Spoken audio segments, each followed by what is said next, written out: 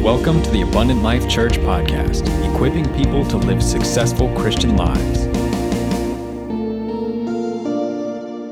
Hey, so happy that you guys are with us. If it's your first time, thanks for joining us. My name's Julia. I get to serve as our youth pastor here. If you can't tell from my outfit, all the other pastors, they dress nicer, but youth budget, you know what I mean? I'm kidding. I'm totally kidding. Well, hey, before I get into our message today, I just want to give honor where it's due. I hope that you guys have been enjoying this series this summer to hear the Bible verse that changed our life from our staff. And I just want to honor our staff. You know, growing up in this church, it was the people's stories that they told, not always the words that they said on stage, that impacted and changed my life. And how beautiful is it that whether you hold a mic or whether you don't, you have a story worth telling because of God's grace. Amen. So I just want to honor our pastors for sharing this summer, and then I want to honor Pastors John and Kristen just for trusting us to shepherd and to walk you through this. Can we just give it up for our pastors this morning? And you know, it's been a great summer, but it's not over yet. It's only going to get sweatier out there, guys. You better stay hydrated. Hydrate, don't dehydrate. You know what I mean? Like, we're all going to look like raisins by the end of the summer. It's hot. But, you know, when we were sitting down and planning this series, we all sit at a round table, and we all just look at each other and dream. What does God want to say to us? No, I'm just kidding. Well, kind of, I don't know. But the question was, what was the Bible verse that changed your life? And I knew instantly. Because this, and I'll get to it in a second, this was the first verse that I wanted to memorize, not that I had to memorize. Did anyone else grow up in the church? Right? Like kids' church? Like you guys are like fighting each other to say John 3:16. You like run up against another kid, you're like, I punch you in the throat. God so loved the world that he gave his one and only begotten son. It's like we're competing like as kids. Anyone do JBQ, Junior Bible Quiz? Just me. That's awesome. Okay. Imagine that, what I just said, but with buzzers. Okay. I also did this thing called Missionettes, which is just Christian Girl Scouts. But instead of giving cookies to people, we give them Jesus. Okay. So you know, yeah, amen. Come on. Maybe both and. I don't know. So I grew up in the church, and I grew up having to memorize the Bible verses, having to say it a certain way. And this was the first verse that stuck out to me that I wanted to, not because I had to. This was the first verse where I made the choice in my faith that God's word was going to be real to me, not just something I had to know, not just something I sat through a Sunday or a Wednesday service to know. And when I was about 15, 16, I got a Bible that I actually, like it made sense reading it. You guys ever read the King James and you're like, what? Thou hast help. Yeah. So I finally got a Bible that I understood. I actually stole it off my mom's nightstand. It's right here with me. It says Charlene Putprush, 5/18/22. I think we got it for you for Mother's Day, and I stole it. And I never gave it back. So I'm really thankful for a God-fearing and forgiving mother. But I started reading the Message version when I was 16 because I thought that if God's word was supposed to feed my spirit, then I had to understand what I was getting fed. And so as I was starting to read the Bible for the first time through on my own accord, I was going through the book of Romans. If you're new to faith, Romans is a great place, a great book to start with. And I came to Romans chapter 9, and in verses 25 and 26, the Apostle Paul is quoting the prophet Hosea in the Old Testament, and he says, Hosea put it this way, I'll call the nobodies and make them somebodies. I will call the unloved and make them beloved. In the place where they yell out, you're nobody, I will call them God's living children. And at 15, 16, this really spoke to me because it spoke directly to my identity. It told me who I was supposed to be, that when everyone else is telling me I'm unloved or I'm whatever, God calls me beloved. When everyone or I'm telling myself I'm nobody, God is calling me somebody. When I feel like I'm not a part of anything, God is calling me his child. It spoke directly to my identity. And I think it's rare that we would find one thing as humanity that we all struggle with across gender, across generation, across any socioeconomic status. But I think every single one of us in this room can say we've asked the question, who am I? Who am I? And maybe you're like me, dramatic. And you'll look in the mirror the eve of every birthday. The alarm goes off. And you look in the mirror. My birthday's on Tuesday, so I'm just preparing myself. You look in the mirror the eve of every birthday, and you just, who am I? Who am I? I turned 27 on Tuesday. I'm asking, who am I? Almost 30. The best days are behind me. I'm kidding. That's a joke. That's a joke. No, okay, anyway. Can't get off track. But, or maybe, you start working out, you get new hobbies, all of a sudden you have muscles. Who am I? You start reading a book, you're an academic. Who am I? Right? We ask ourselves this question. It doesn't matter if we're a man, a woman, a child, an adult. We ask ourselves this question, who am I? Identity is something that we all identify with. And when we don't know where our true identity comes from, we try to find the answer in whatever we can around us, right? We suddenly become not who we are, but a reflection of what we are around. We bear the weight and the pressure of what people tell us because we value who they tell us to be more than we value who God created us to be. And I want to kind of punch right to the point this morning. Is that okay? I'm going to be a little honest. I might be a little loud, but it's okay. You're the second service, so we're going to roll with it. Sound good? Okay, awesome.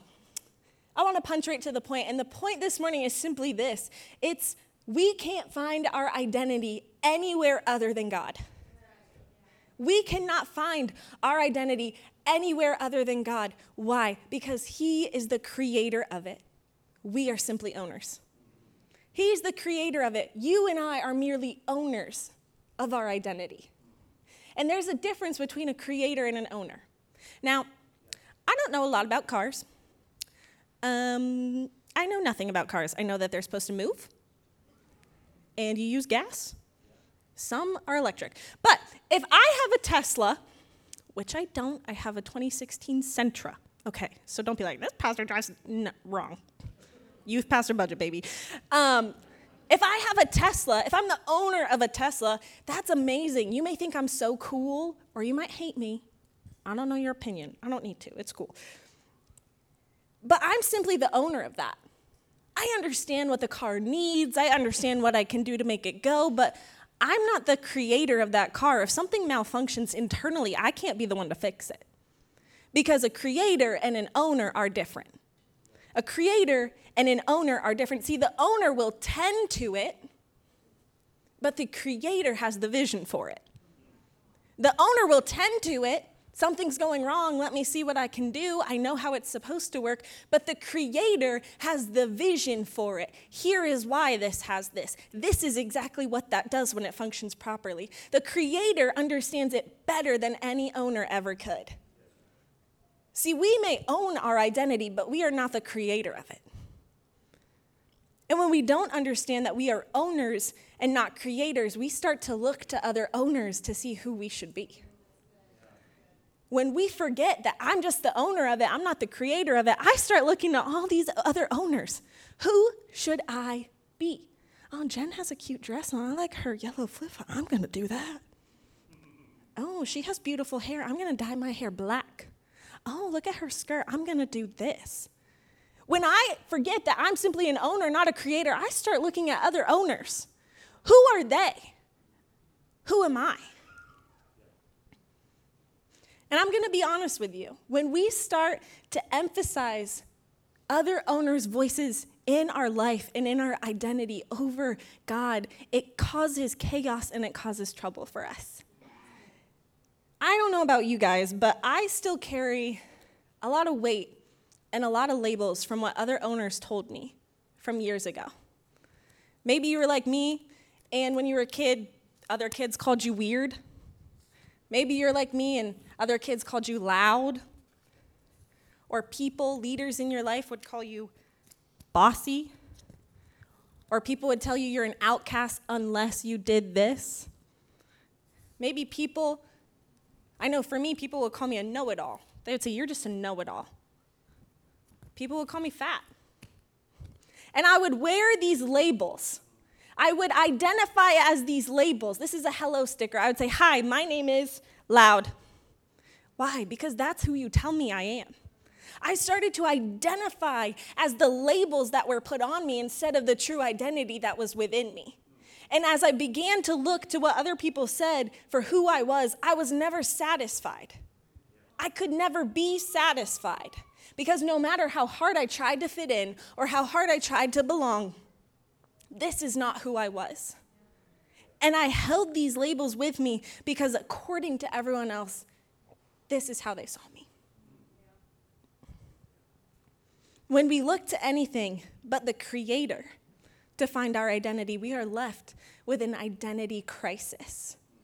A crisis is defined as this: a time of intense difficulty, trouble, or danger. An identity crisis is defined as this: a psychological condition, a period of uncertainty and confusion in which a person's sense of identity becomes insecure, usually due to a change in their expected goals or role in society. It's when our identity becomes insecure. Do you know that insecurity does not just affect teenagers?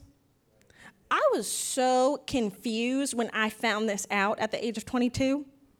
You know, you go through high school, you get out of there. I went to school down in Florida, so I'm a whole new me. I'm so fun. I'm tan all the time. Tan and tasty, baby. I'm tan all the time. It's a great time. The sun shines out. I'm sweating all the time, so I'm skinny. Where was I going with this? You know, we go somewhere and we make a new us, and then we come back to a place of insecurity, and we forget what we wrestle with.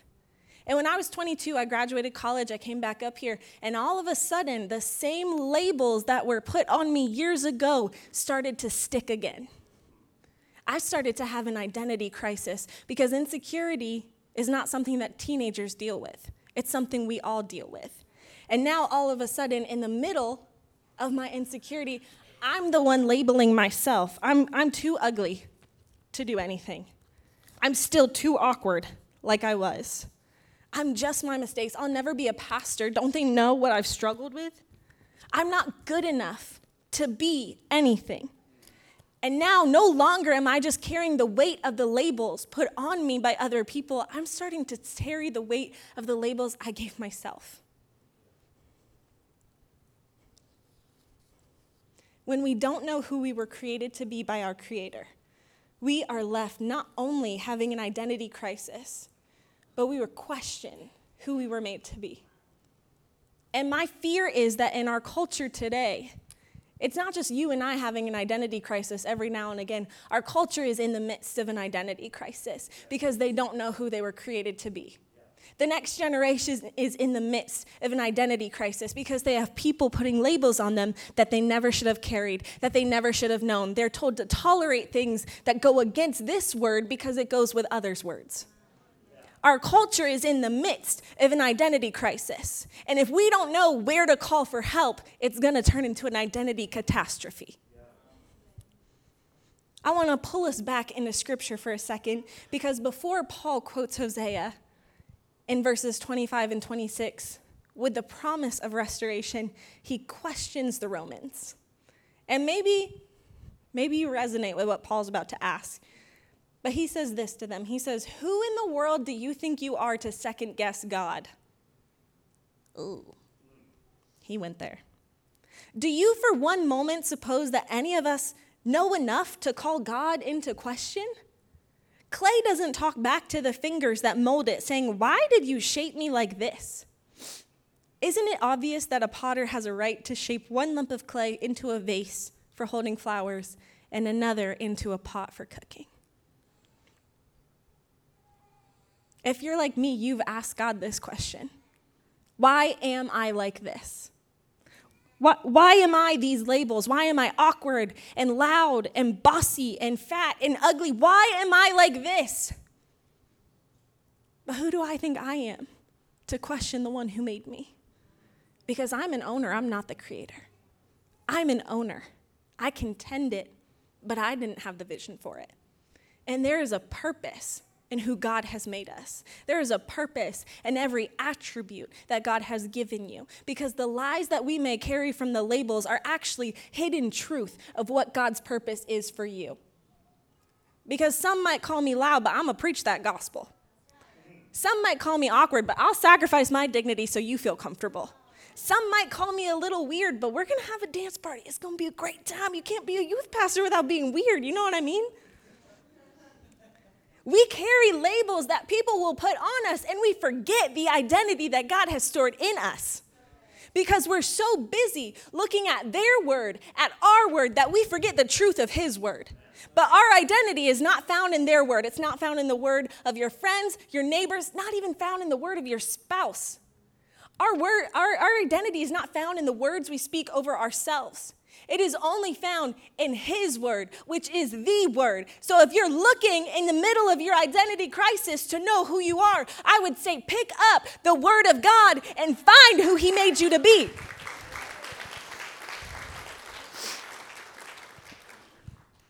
If you're in the middle of a crisis, you have to know who to call for help.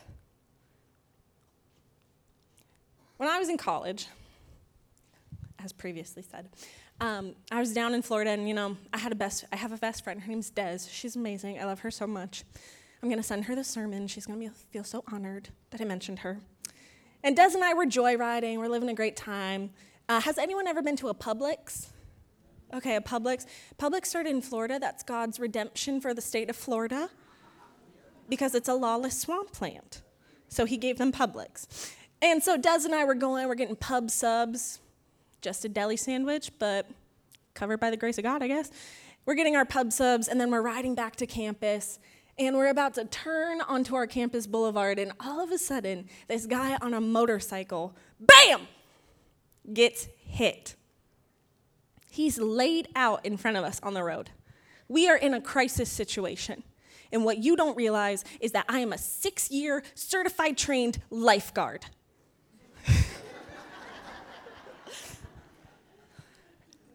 Veteran lifeguard, baby. This guy gets hit. He's laid out. Des is pre-med. I'm a lifeguard. Doctor, lifeguard, equal. I'm like, Des, we have to pull over. We have to help this guy. No one else is stopping. This is a crisis. She's like, do we have to pull over? I'm like, Des, I am a certified Red Cross lifeguard. We gotta pull the car over right now. So we pull over. This guy, he's just there. I go.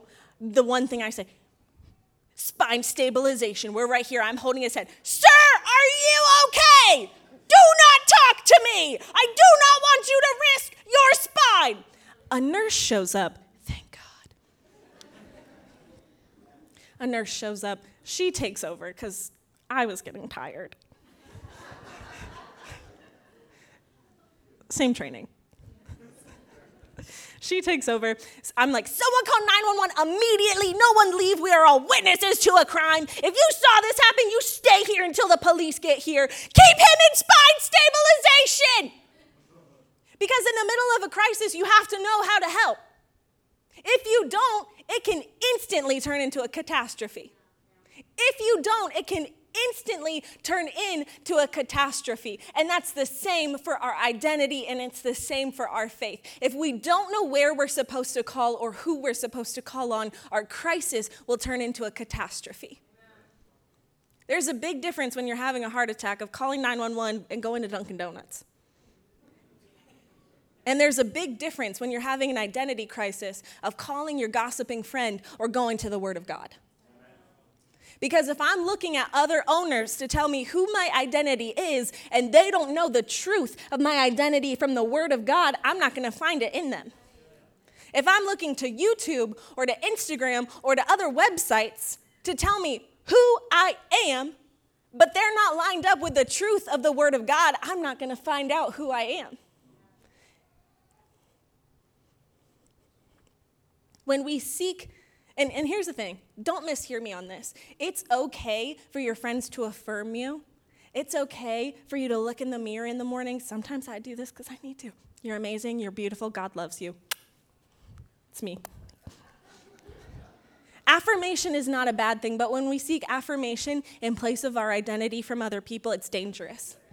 When we seek validation from other people more than we seek the truth of the Word of God in our life, it's dangerous.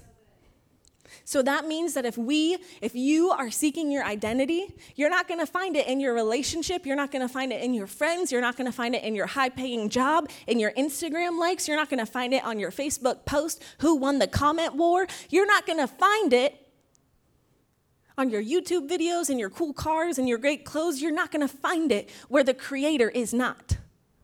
If you're looking for your identity, you're not going to find it where the Creator is not. If we're seeking identity, we have to seek our Creator.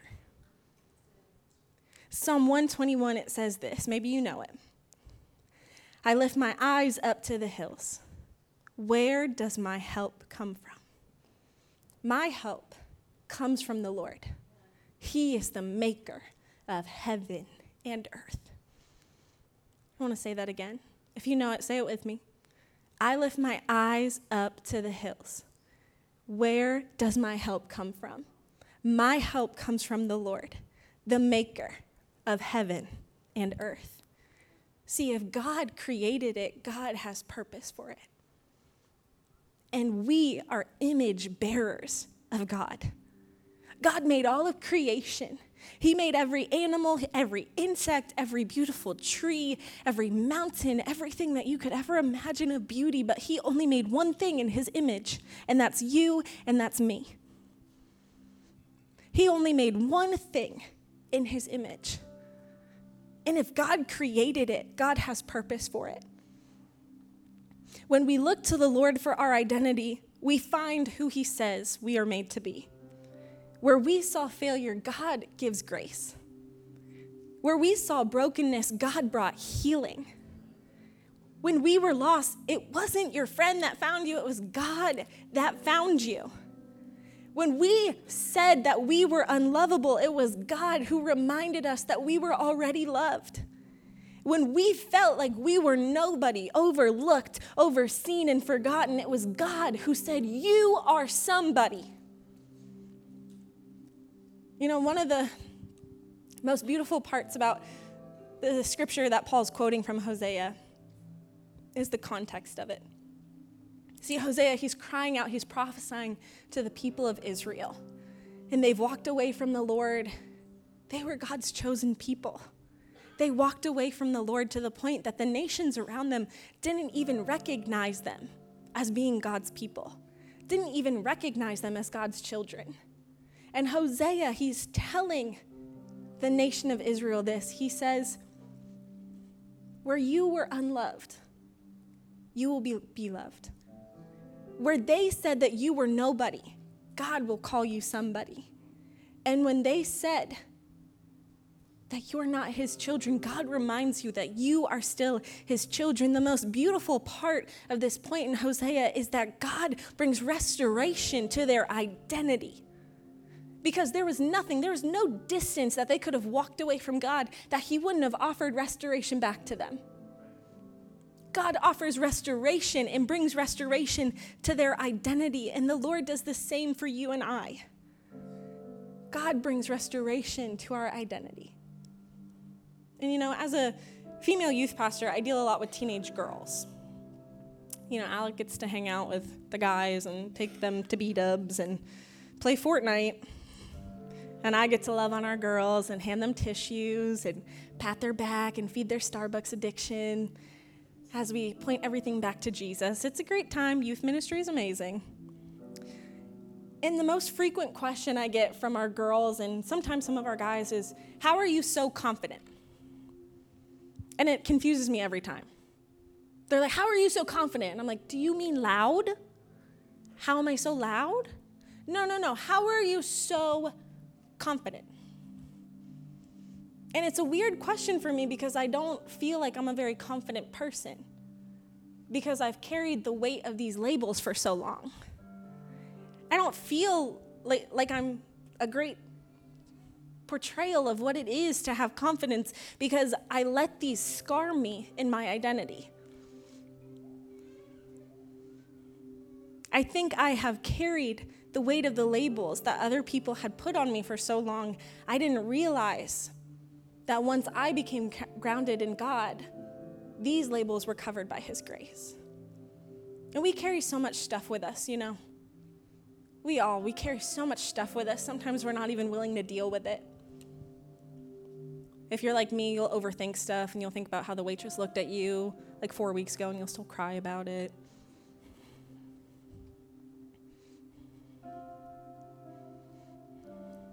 We carry so much weight. Maybe you keep reminding yourself of the past mistakes you've made. Or you think, how can I be better?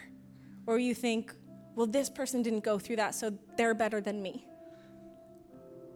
And you forget that your labels are not your identity.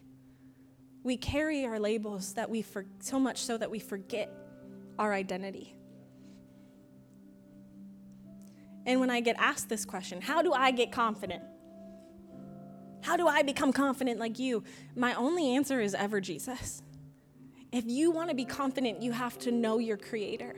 If you want to be confident, you have to know what the Word of God says. Because as soon as I started rooting myself in His Word and not looking at what all the other owners around me were saying, all of a sudden the labels that I had were starting to get covered up by grace. See, I wasn't loud. I was actually a light in the world to spread the gospel of Jesus. See, I wasn't ugly. I was actually fearfully and wonderfully made. See, I wasn't too awkward for people. I was actually God's somebody, purposed and redeemed. I wasn't too weird. I was actually redeemed and forgiven. I wasn't bossy. I'm a victor by Christ. So many. I'm forgiven. I am loved because when I understood where my identity came from and where it didn't, I could take on the weight of the labels by the covering of grace. And this morning, I just want to speak God's truth over you. The label you may be slapping over your identity is not who you are. The label of your mistake, the label of your past, the label of your sin is not who you are. Because the enemy will call you by your mistakes, but God will call you by name. Your identity is not what other people have put on you. Your identity is not even what you have put on yourself, expectations or failures or mistakes. Your identity is only ever seen in the words of the Father. So what identity do you need to accept today? Do you need to accept that you're forgiven? Do you need to accept that you're loved? Do you need to accept that you have a purpose? Do you need to accept that you are chosen? That you're redeemed? That you're restored? Do you need to accept that you're joyful? Because God's word says that sorrow might last for the night, but joy comes in the morning. Do you need to accept that you're strong? Because his word says, I can do all things through his strength, not my own. You know, on each one of your seats, there's a little hello card. And I don't know the identity that you might need today. You probably do. And I want to encourage you, whether it's right now in this moment or maybe you go home today, write down the identity that God has given you and slap it over the labels that other people have tried to put on you. That's our challenge. It's not to walk with the weight of labels of others. It's to walk in the identity of who God has made us to be. Because our identity is in him and nothing else. And we can't find it without finding him. So if you're seeking today, if you feel lost today, if you feel weighed down today, if you feel like mentally there's too much in here from what people have told you, find out who you are by finding out who God is. Because we might be the owners, but He is our only creator. We're going to pray, and I just want to pray this passage of Romans 9:25 and 26 over you one more time. And I'm just going to say this, as everyone closes their eyes, bows their head, if you're here today and you're saying, you know what, I've been walking with a weight. I've been living according to the labels and not according to my God-given purpose. Would you just raise your hand so I can pray specifically for you? Yeah, I see that hand. Yep. Thank you, Jesus. I want to pray this over us. God, I thank you for your word. Lord, I pray and I plead this scripture over every person in this room. That you, where we have been called nobodies, you make them somebodies. That where we have been called unloved, you make them your beloved. That while we may have been called out as nobody, you are calling us your living children. God, I thank you that your word is true and that your word is the sense in the place of our identity. That we are not bound to what those around us are telling us, that we are not bound to the negative thoughts of who we say we are, but God, you tell us who we are, that we are your beloved, that we are your children, that we are more than conquerors, that we are strong because of you. God, I thank you for the truth of your word. I thank you that our identity is not found in anything but you. If we need peace today, Lord, give us peace. If we need strength today, God, give us your strength. In your name we pray. Amen. Amen. Thank you for tuning in, and we hope you enjoyed today's message. If you'd like to get in touch or would like more resources on how to live a successful Christian life, you can always find us at myabundantlife.com. Have a blessed week.